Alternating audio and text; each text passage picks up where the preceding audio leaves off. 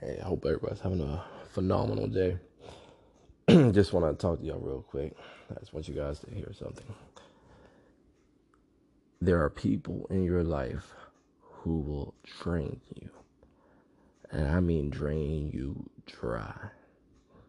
When you can understand and pinpoint who that person is, what they are doing, and how you are feeling, remove that. I understand it's easier said than done. Trust me, I've been in the same situation multiple times. So from this experience, so what I'm telling you right now is understand this, please. They are going to continue to drain you.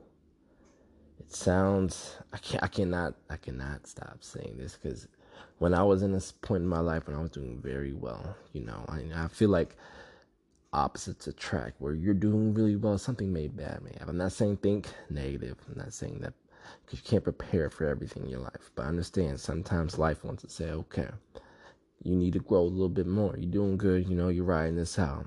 But here's some more growth. Here's another level you need to understand.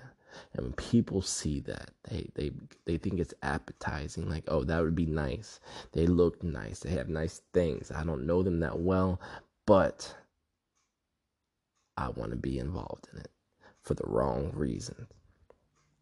And me saying that is, if you're not growing with that person, if that person's making you feel a certain way, and it doesn't feel welcoming, doesn't feel warm, you just feel like, why? Like, sometimes, like, why do I even put up with this?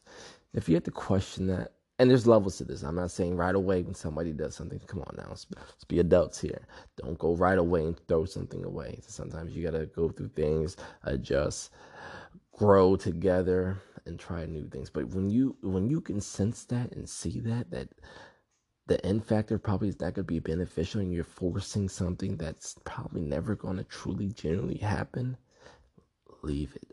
Leave it right where it is and move on. Things will keep coming your way no matter what it is. You keep grinding, you keep staying focused, keep staying in school, keep working the job. Whatever you're doing, remove what is draining you. And that's all I have to say.